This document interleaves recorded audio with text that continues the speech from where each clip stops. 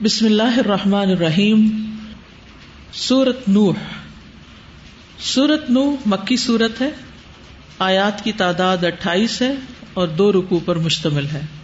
اس سورت کا ایک ہی نام ہے اور سورۃ نوح ہے۔ اس کی وجہ تسمیہ کیا ہے کہ سورت میں نوح علیہ السلام کا واقعہ تفصیل کے ساتھ بیان کیا گیا ہے، اس کے علاوہ اس میں کوئی اور چیز بیان نہیں ہوئی۔ 2 صورتیں ایسی ہیں کہ جن میں 2 پیغمبروں کا مکمل تذکرہ ملتا ہے، اس کے علاوہ دیگر پیغمبروں کا یا اور واقعات نہیں ملتے، ایک سورت یوسف اور ایک سورت نوح۔ نوح علیہ السلام آدم علیہ السلام کے بعد پہلے نبی تھے۔ نبی صلی اللہ علیہ وسلم نے فرمایا، حضرت انس کی روایت ہے کہ سب سے پہلے نوح علیہ السلام کو نبی بنا کر مبعوث کیا گیا، یعنی آدم علیہ السلام کے بعد۔ آدم علیہ السلام اور نوح علیہ السلام کا درمیانی وقفہ جو ہے، اس کے بارے میں حدیث میں آتا ہے سلسلہ صحیحہ کی۔ ایک شخص نے پوچھا، اے اللہ کے رسول، کیا آدم علیہ السلام نبی تھے؟ آپ نے فرمایا، جی ہاں، وہ تعلیم دیے گئے تھے اور ان سے کلام بھی کیا گیا تھا۔ اس نے پوچھا، ان کے اور نوح علیہ السلام کے درمیان کتنا فاصلہ ہے؟ آپ نے فرمایا 10 صدیاں یا 10 زمانے، ملینیم۔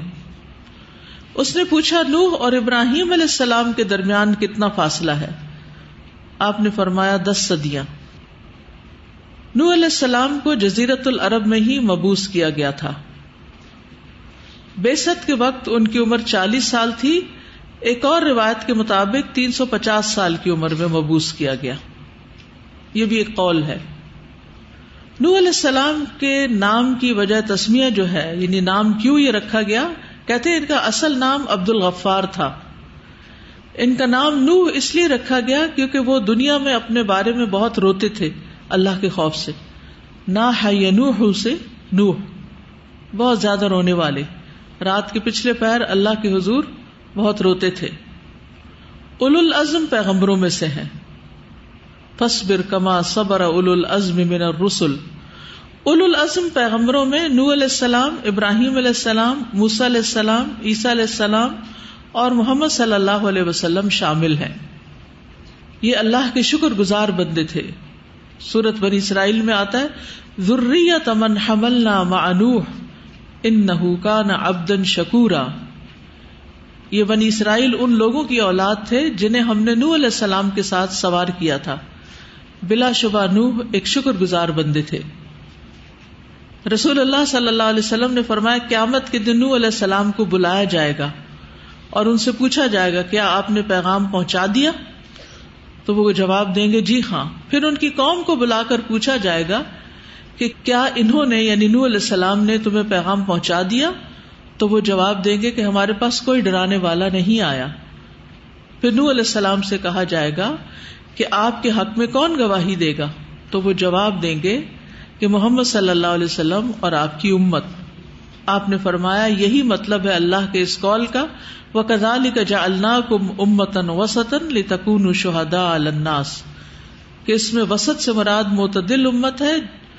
اس امت کو بلایا جائے گا، وہ نوح علیہ السلام کے حق میں پیغام پہنچانے کی گواہی دے گی، پھر میں تم پر گواہی دوں گا۔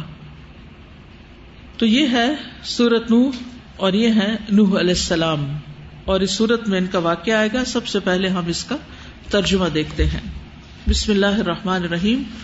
انا، بے شک ہم نے، ارسلنا، بھیجا ہم نے، نوحن، نوح کو، الی قومہ، طرف اس کی قوم کے، ان کے، انذر، ڈراؤ، قومک، اپنی قوم کو، من قبل، اس سے پہلے، ان کے، یاتیہم، آئے ان کے پاس، عذاب، عذاب، علیم، دردناک۔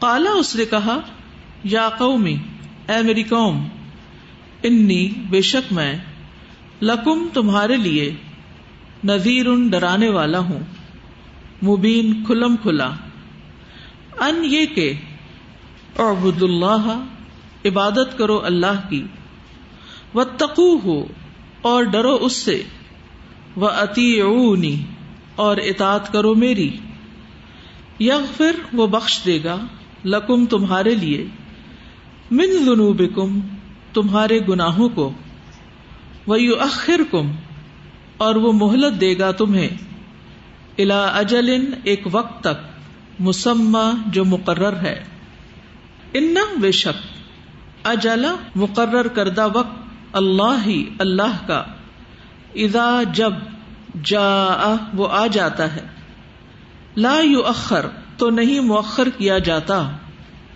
لو اگر، کن تم ہو تم، تعلمون تم جانتے، قالا اس نے کہا، ربی اے میرے رب، انی بے شک میں، دعوت پکارا میں نے، قومی اپنی قوم کو، لیلاً رات، و نہاراً اور دن، فلم تو نہ، یزدہم زیادہ کیا انہیں، دعائی میری پکار نے، الا مگر، فرارا فرار میں، وانی اور بے شک میں، کلما جب کبھی، دعوتہم پکارا میں نے انہیں، لتغفرا تاکہ تو بخش دے، لہم انہیں، جعلو انہوں نے ڈال لی، اصابعہم انگلیاں اپنی، فی آذانہم اپنے کانوں میں، واستغشوا اور انہوں نے ڈھانپ لیے، ثیابہم کپڑے اپنے، واسروا اور انہوں نے اصرار کیا،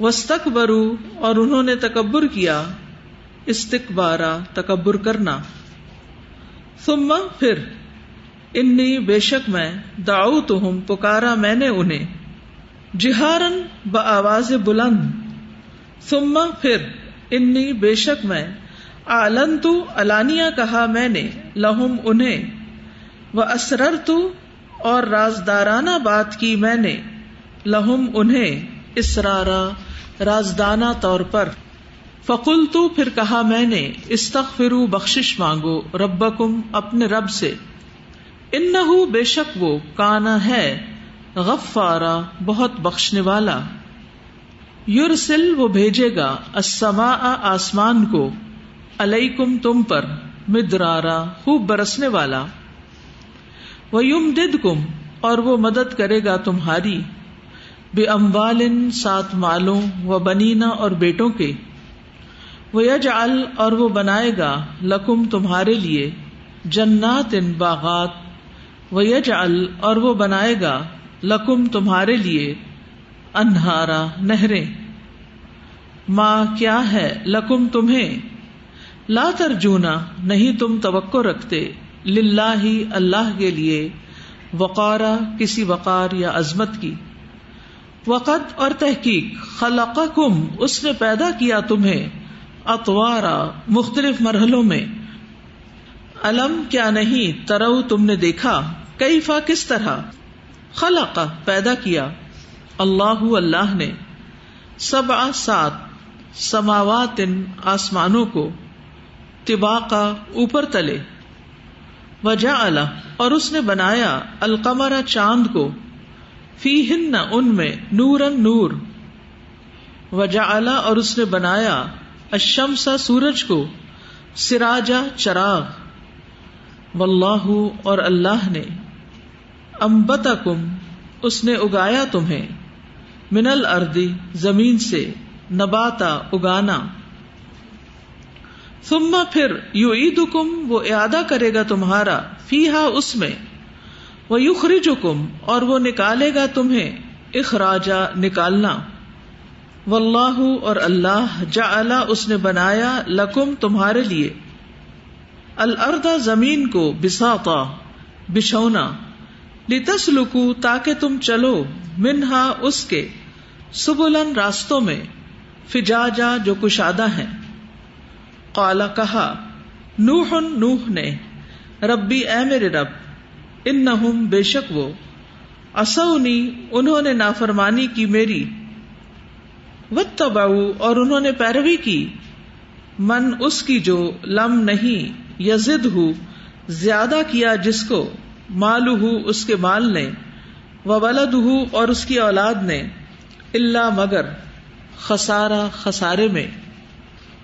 ومکروا اور انہوں نے چال چلی، مکرن ایک چال، کبارا بہت بڑی، وقالو اور انہوں نے کہا، لا تذرن ہرگز نہ تم چھوڑو آلہتکم اپنے الہوں کو، بلا اور نہ تذرن نہ تم ہرگز چھوڑو ودن ود کو، ولا اور نہ سواعن سوا کو، ولا اور نہ یغوث یغوث کو، ویعوق اور یعوق کو، ونصر اور نصر کو، وقد اور تحقیق اضلوا انہوں نے بھٹکا دیا کثیرن کثیر تعداد کو، ولا اور نہ تزد تو زیادہ کر الظالمین ظالموں کو، الا مگر ضلالا گمراہی میں، مما بوجہ خطیئاتہم اپنی خطاؤں کے، اغرقوا وہ غرق کیے گئے، فادخلوا نارا پھر وہ داخل کیے گئے آگ میں، فلم پھر نہ یجدوا انہوں نے پایا، لہم اپنے لیے، من دون اللہ اللہ کے سوا، انصارا کوئی مددگار۔ وقالا اور کہا نوح نے، ربی اے میرے رب، لا تذر نہ تو چھوڑ، علی الارض زمین پر، من الکافرین کافروں میں سے، دیارا کوئی بسنے والا، انکا بے شک تو، ان اگر، تذرہم تو چھوڑ دے گا انہیں، یدلو وہ بھٹکا دیں گے، عبادکا تیرے بندوں کو، ولا اور نہ، یلدو وہ جنم دیں گے، الا مگر، فاجرن فاجر کو، کفارا سخت منکر کو۔ ربی اے میرے رب، اغفر بخش دے، لی مجھے، ولی والدیہ اور میرے والدین کو، ولمن اور اسے بھی جو، دخلا داخل ہو، بیتیا میرے گھر میں، مؤمنن ایمان لا کر، وللمؤمنین اور مومن مردوں کو، والمؤمنات اور مومن عورتوں کو، ولا اور نہ تزد تو زیادہ کر الظالمین ظالموں کو، الا مگر تبارا ہلاکت میں۔ بسم اللہ الرحمن الرحیم انا ارسلنا نوحا الى قومه ان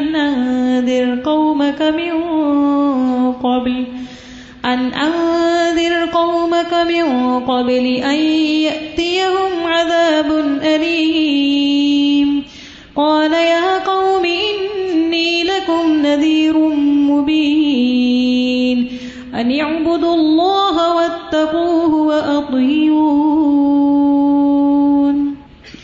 يغفر لكم من ذنوبكم ويؤخركم إلى أجل مسمى إن أجل الله إذا جاء لا يؤخر لو كنتم تعلمون قال رب إني دعوت قومي ليلا ونهارا فلم يزدهم دعائي إلا فرارا وإني كلما دعوتهم لتغفر لهم جعلوا أصابعهم في آذانهم واستغشوا ثيابهم وأصروا واستكبروا استكبارا ثم إني دعوتهم جهارا ثم إني أعلنت لهم وأسررت لهم إسرارا فقلت استغفروا ربكم إنه كان غفارا يرسل السماء عليكم مدرارا ويمددكم بأموال وبنين ويجعل لكم جنات ويجعل لكم أنهارا ما لكم لا ترجون لله وقارا وقد خلقكم أطوارا ألم تروا كيف خلق الله 7 سماوات طباقا وجعل القمر فيهن نورا وجعل الشمس سراجا والله أنبتكم من الأرض نباتا ثم ثم يعيدكم فيها ويخرجكم إخراجا والله جعل لكم الأرض بساطا لتسلكوا منها سبلا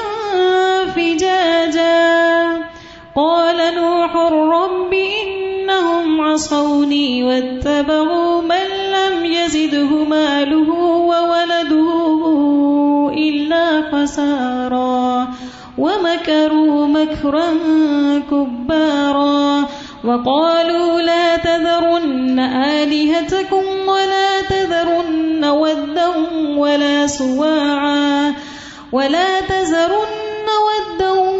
سواعا ولا يعوث ويعوق ونسرا وقد أضلوا كثيرا ولا تزد الظالمين إلا ضلالا مما خطيئاتهم أغرقوا فأدخلوا نارا فلم يجدوا لهم من دون الله أنصارا وقال نوح رب لا تذر على الأرض من الكافرين ديارا إنك إن تذرهم يضلوا عبادك ولا يلدوا إلا فاجرا كفارا رب اغفر لي ولوالدي ولمن دخل بيتي مؤمنا رب اغفر لي ولوالدي ولمن دخل بيتي مؤمنا وللمؤمنين والمؤمنات ولا تزد الظالمين إلا تبارا. جزاک اللہ. سورۃ المعارج میں فرمایا گیا فاصبر صبرا جمیلا، پس صبر کیجئے خوبصورت صبر، اچھا صبر. یہاں پر ایک انتہائی صابر انسان کی زندگی کا ذکر کیا گیا ہے کہ انہوں نے دعویٰ کا کام کرتے ہوئے، لوگوں کو اللہ کی طرف بلاتے ہوئے کیسا صبر جمیل کیا، اور کتنے طویل عرصے تک لوگوں کو اللہ کی طرف بلاتے رہے، اور سوائے چند لوگوں کے کسی نے ان کی بات بھی نہیں مانی. انہوں نے دلیل سے بھی سمجھایا، جذبات سے بھی سمجھایا، دن کو بھی سمجھایا، رات کو بھی سمجھایا، چپکے چپکے بھی سمجھایا، بلند آواز سے بھی سمجھایا، لیکن انہوں نے مان کر نہ دیا. تو آئیے دیکھتے ہیں کہ اللہ سبحانہ و تعالیٰ کیا فرماتے ہیں. فرمایا انا ارسلنا، بے شک ہم نے بھیجا، یعنی اللہ سبحانہ و تعالیٰ نے بندوں کی ہدایت کے لیے رسول بھیجے ہیں، تو اللہ ہی نے بھیجا کس کو؟ نوح علیہ السلام کو، الی قومہ، ان کی قوم کی طرف. یعنی نوح علیہ السلام کی رسالت سب لوگوں کے لیے نہیں تھی، بلکہ اپنے زمانے کے اپنے لوگوں کے لیے، اپنی قوم کے لیے تھی، جیسے دیگر پیغمبروں کی دعوت اپنی اپنی قوم کے لیے تھی، اور محمد صلی اللہ علیہ وسلم کی دعوت تمام انسانوں کے لیے ہے. تو انا ارسلنا نوحا الی قومہ ان انذر قومک، کیا پیغام لے کر آئے تھے کہ خبردار کیجیے اپنی قوم کو، ڈرائیے اپنی قوم کو. من قبل ان یاتیہم، اس سے پہلے کہ آ جائے ان کے پاس عذاب علیم، دردناک عذاب. اگر وہ ایمان نہیں لاتے، اگر وہ آپ کی بات نہیں مانتے، تو پھر ان کو دردناک سزا کا سامنا کرنا ہوگا، دنیا میں بھی آخرت میں بھی. دنیا میں تو طوفان آیا ان پر، اور آخرت میں عذاب علیم کیا تھا؟ آگ، جس میں وہ داخل کیے گئے. غرق تو پانی میں ہوئے تھے، لیکن وہ ان کے لیے آگ بن گئی. قال، نوح علیہ السلام نے کہا، یا قومی، اے میری قوم، اپنی قوم کو پیار سے مخاطب کیا، اپنا بنایا. انی لکم نذیر مبین، بے شک میں تمہارے لیے کھلم کھلا ڈرانے والا ہوں، واضح طور پر پیغام لے کر آیا ہوں. نذیر مبین ہوں. ان اعبدوا اللہ، پیغام کیا ہے کہ اللہ کی عبادت کرو، واتقوہ، اور اس کا تقوی اختیار کرو، واطیعونی، اور میری اطاعت کرو. یعنی آپ کی دعوت کے 3 نکات تھے. نمبر 1 عبادت، نمبر 2 تقوی، اور نمبر 3 اطاعت رسول. عبادت اور تقوی اللہ کا اور اطاعت رسول کی. تو صرف اللہ کی عبادت سے بات نہیں بنتی جب تک کہ رسول کی اطاعت نہ ہو، کیونکہ رسول ہی بندوں کو عبادت کے طریقے سکھاتے ہیں.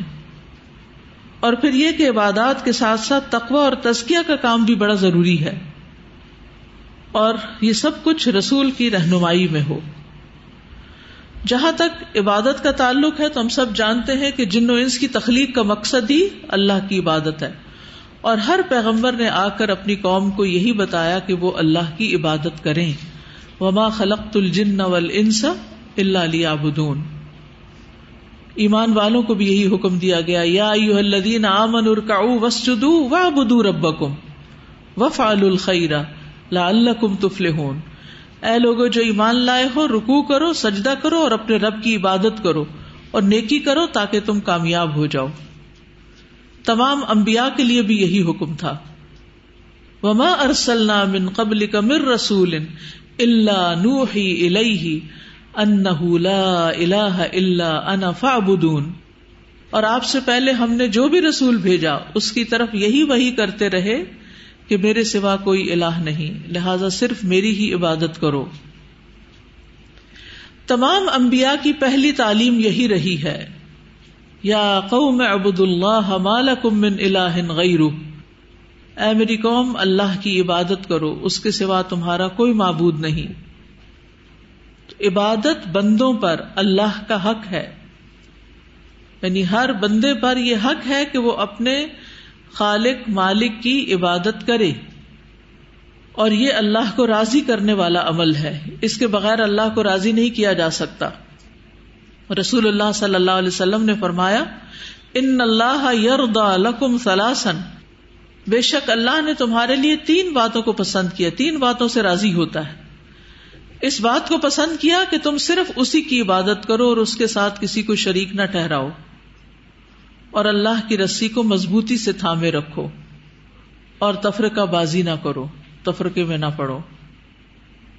نبی صلی اللہ علیہ وسلم نے جب معاذ رضی اللہ عنہ کو یمن کا حاکم بنا کر بھیجا تو آپ نے فرمایا، بے شک تم اہل کتاب قوم کے پاس جا رہے ہو، پس سب سے پہلے تم انہیں اللہ کی عبادت کی دعوت دینا. تو پیغمبروں کے بعد جو باقی لوگ ہیں وہ جب دعوت اللہ کا کام کریں، دین کی تعلیم کا کام کریں، تو سب سے پہلی چیز کیا ہے کہ بندوں کو اللہ سے جوڑیں، اللہ کا بندہ بنائیں. یعنی دین کی دعوت کے نام پر سیاست چمکانا یا اور مقاصد ذہن میں رکھنا، اور چیزوں کے لیے کام کرنا اور بظاہر دین کا لبادہ اوڑھنا، یہ انتہائی خطرناک غلطی ہے. جب آپ لوگوں کو دین کی طرف بلائیں تو انہیں ایک اللہ کی عبادت کی طرف دراصل بلائیں، شرک سے بچائیں، اور انہیں اللہ کا بندہ بننے کی تلقین کریں. انہیں جو تعلیم دیں اس میں بھی عبادات کے طریقے ان کو سکھائیں. عبادت ایسی چیز ہے جس کے بارے میں قبر میں بھی سوال ہوگا. انس بن مالک کہتے ہیں، سنن نبی داؤد کی روایت ہے، مومن کو جب اس کی قبر میں رکھا جاتا ہے تو اس کے پاس ایک فرشتہ آتا ہے اور اس سے کہتا ہے، ما کنت تعبد، تم کس کی عبادت کرتے تھے؟ پس اگر اللہ نے اسے ہدایت دی ہوتی ہے تو وہ کہتا ہے، کنت اعبد اللہ، میں تو اللہ کی عبادت کرتا تھا، صرف اللہ کی عبادت. تو ہم میں سے ہر ایک کو اس بات کا خیال رکھنا ہے کہ شرک کے بغیر، ریاکاری کے بغیر، صرف اور صرف اللہ کی رضا اور خوشی کے لیے اس کے آگے جھکنا ہے. ان صلاتی و نسکی و محیای و مماتی للہ رب العالمین. اور عبادت جو ہے وہ سارے ہمارے جو اعمال افعال ہیں ان سب کا احاطہ کرتی ہے، یعنی تمام اقوال ظاہری باطنی اور اعمال جو ہیں یہ اللہ کی پسند کے مطابق کیے جائیں، یہی عبادت ہے، اللہ کا حکم مانا جائے. اور قیامت کے دن اسی اعتبار سے لوگوں کے درمیان گروہ بندی ہوگی. عبادت گزار عرش کے سائے میں ہوں گے اور جنت میں ہوں گے. 7 لوگوں کو اللہ تعالیٰ اپنے عرش کے سائے تلے جگہ دے گا، جن میں سے ایک وہ نوجوان جو اپنے رب کی عبادت میں پرورش پاتا رہا، یعنی جوانی میں اس نے اللہ کی عبادت کی. عبادت جنت میں داخلے کا باعث ہے. رسول اللہ صلی اللہ علیہ وسلم نے فرمایا، رحمان کی عبادت کرو اور سلام کو پھیلاؤ اور کھانا کھلاؤ، تم جنتوں میں داخل ہو جاؤ گے. ایک اور روایت میں آتا ہے، تم جہاں کہیں بھی ہو پس تم نے اچھے طریقے سے اللہ کی عبادت کی تو تم جنت کے ساتھ خوش ہو جاؤ، یعنی پھر تمہارا ٹھکانہ جنت ہے. تو اس لیے خوشی سے نماز پڑھنی چاہیے، خوشی سے روزے رکھنے چاہیے، خوشی سے صدقہ خیرات کرنا چاہیے. وَأَتِمُّ الْحَجَّ وَالْعُمْرَةَ لِلَّهِ، حج اور عمرے کو اللہ کے لیے ادا کرنا چاہیے. معاملہ جہاد کا ہو یا تجارت کا ہو یا کوئی بھی، ان سب چیزوں کو اللہ کے بتائے ہوئے طریقے کے مطابق ہی کرنا چاہیے. دوسری چیز جس کا حکم انہوں نے دیا وہ کیا ہے؟ وَاتَّقُوهُ، اور اس کا تقوی اختیار کرو، یعنی اللہ کا تقوی. یا ایھا الذین آمنوا اتقوا اللہ حق تقاتہ ولا تموتن الا وانتم مسلمون. اور پھر ہر جگہ اللہ کا تقوی، کہ جن چیزوں کو کرنے کا اللہ نے حکم دیا وہ کی جائیں اور جن سے بچنے کے لیے کہا گیا وہ چھوڑ دی جائیں. جب کوئی شخص تقوی اختیار کرتا ہے تو اس کو ہدایت بھی ملتی ہے، اللہ کی محبت بھی ملتی ہے، اللہ کا ساتھ بھی ملتا ہے، اللہ کی دوستی ملتی ہے، نبی صلی اللہ علیہ وسلم کا ساتھ ملے گا قیامت کے دن، خوف و غم سے نجات ملتی ہے، شیطان کے وسوسوں سے حفاظت ملتی ہے، مشکلات سے نکلنے کا راستہ ملتا ہے. وَمَن يَتَّقِ اللَّهَ يَجْعَل لَّهُ مَخْرَجًا وَيَرْزُقْهُ مِنْ حَيْثُ لَا يَحْتَسِبُ. جو کوئی اللہ کا تقوی اختیار کرے گا تو اللہ اس کے لیے مشکلات سے نکلنے کا راستہ بنا دے گا اور اس کو وہاں سے رزق دے گا جہاں سے اس کا گمان بھی نہیں ہوگا، سوچ بھی نہیں سکتا ہوگا انسان. تو تقوی سے رزق میں بھی اضافہ ہوتا ہے، معاملات میں آسانی ہوتی ہے. وَمَن يَتَّقِ اللَّهَ يَجْعَل لَّهُ مِنْ أَمْرِهِ يُسْرًا. اور جو اللہ کا تقوی اختیار کرے گا تو اللہ اس کے لیے ہر معاملے میں آسانی پیدا فرما دے گا. گناہوں کی معافی ہوگی، اجر عظیم ہوگا. وَمَن يَتَّقِ اللَّهَ يُكَفِّرْ عَنْهُ سَيِّئَاتِهِ وَيُعْظِمْ لَهُ أَجْرًا. آخرت میں بھی نجات تقوی کی وجہ سے ہی ہوگی. وَيُنَجِّ اللَّهُ الَّذِينَ اتَّقَوْا بِمَفَازَتِهِمْ. اور نجات دے گا اللہ ان کو جنہوں نے تقوی کی زندگی گزاری ہوگی. جنت میں داخلے کا ذریعہ بھی تقوی ہے. تیسری چیز جس کا حکم یہاں دیا گیا رسول کی اطاعت ہے. ہمیں بھی اللہ کی عبادت کے علاوہ رسول صلی اللہ علیہ وسلم کی اطاعت کا حکم دیا گیا ہے، اور رسول کی اطاعت فرض ہے. وما آتاکم الرسول فخذوہ وما نہاکم عنہ فانتہوا. اور جو کچھ تمہیں رسول دیں وہ لے لو اور جس سے روکے رک جاؤ. رسول کی اطاعت دراصل اللہ کی اطاعت ہے کیونکہ اللہ نے ہی حکم دیا ہے. وَمَن يُطِعِ الرَّسُولَ فَقَدْ أَطَاعَ اللَّهَ. اور جو رسول کی اطاعت کرتا ہے اس کو اللہ کی محبت ملتی ہے. رسول کی اطاعت میں ہی نجات ہے. رسول کے طریقے سے ہٹنا سراسر گمراہی ہے. جو نبی کے طریقے کو چھوڑ دے وہ گمراہ ہو جاتا ہے. تو انا ارسلنا نوحا الى قومه ان انذر قومك من قبل ان ياتيهم عذاب اليم قال يا قوم انی لکم نذیر مبین ان اعبدوا اللہ واتقوہ واطیعون. کتنا جامع سا اور کتنا کمپریہنسو بیان ہے اس پیغام کا جو نوح علیہ السلام 950 سال تک دیتے رہے. پھر آگے انشاءاللہ کل دیکھیں گے ان 3 کاموں کے کرنے کے فوائد کیا ہیں. یغفر لکم من ذنوبکم ویؤخرکم الی اجل مسمی. یعنی یہ صرف لائبلٹی نہیں بلکہ اس میں بہت سے پریویلیجز بھی ہیں، بہت سے فائدے بھی ہیں. جب ہم عبادت کرتے ہیں، اطاعت کرتے ہیں، تقوی اختیار کرتے ہیں تو دنیا کی زندگی بھی کس طرح بہتر ہوتی ہے اور آخرت کیسے بہتر ہوتی ہے. تو انشاءاللہ کل ہم اس کو دیکھیں گے. آج چونکہ سنڈے تھا، آپ کے آرام کا دن تھا، تو میں نے سوچا اس کو کام کا دن بنا دیں، تو آج 10 منٹ اوپر لیے میں نے آپ کے. جزاکم اللہ خیرا. سبحانک اللہم و بحمدک اشہد ان لا الہ الا انت استغفرک و اتوب الیک. السلام علیکم و رحمۃ اللہ وبرکاتہ. بسم اللہ الرحمن الرحیم انا ارسلنا نوحا الى قومه ان انذر قومك من قبل ان يأتيهم عذاب أليم قال يا قوم إني لكم نذير مبين أن اعبدوا الله واتقوه وأطيعون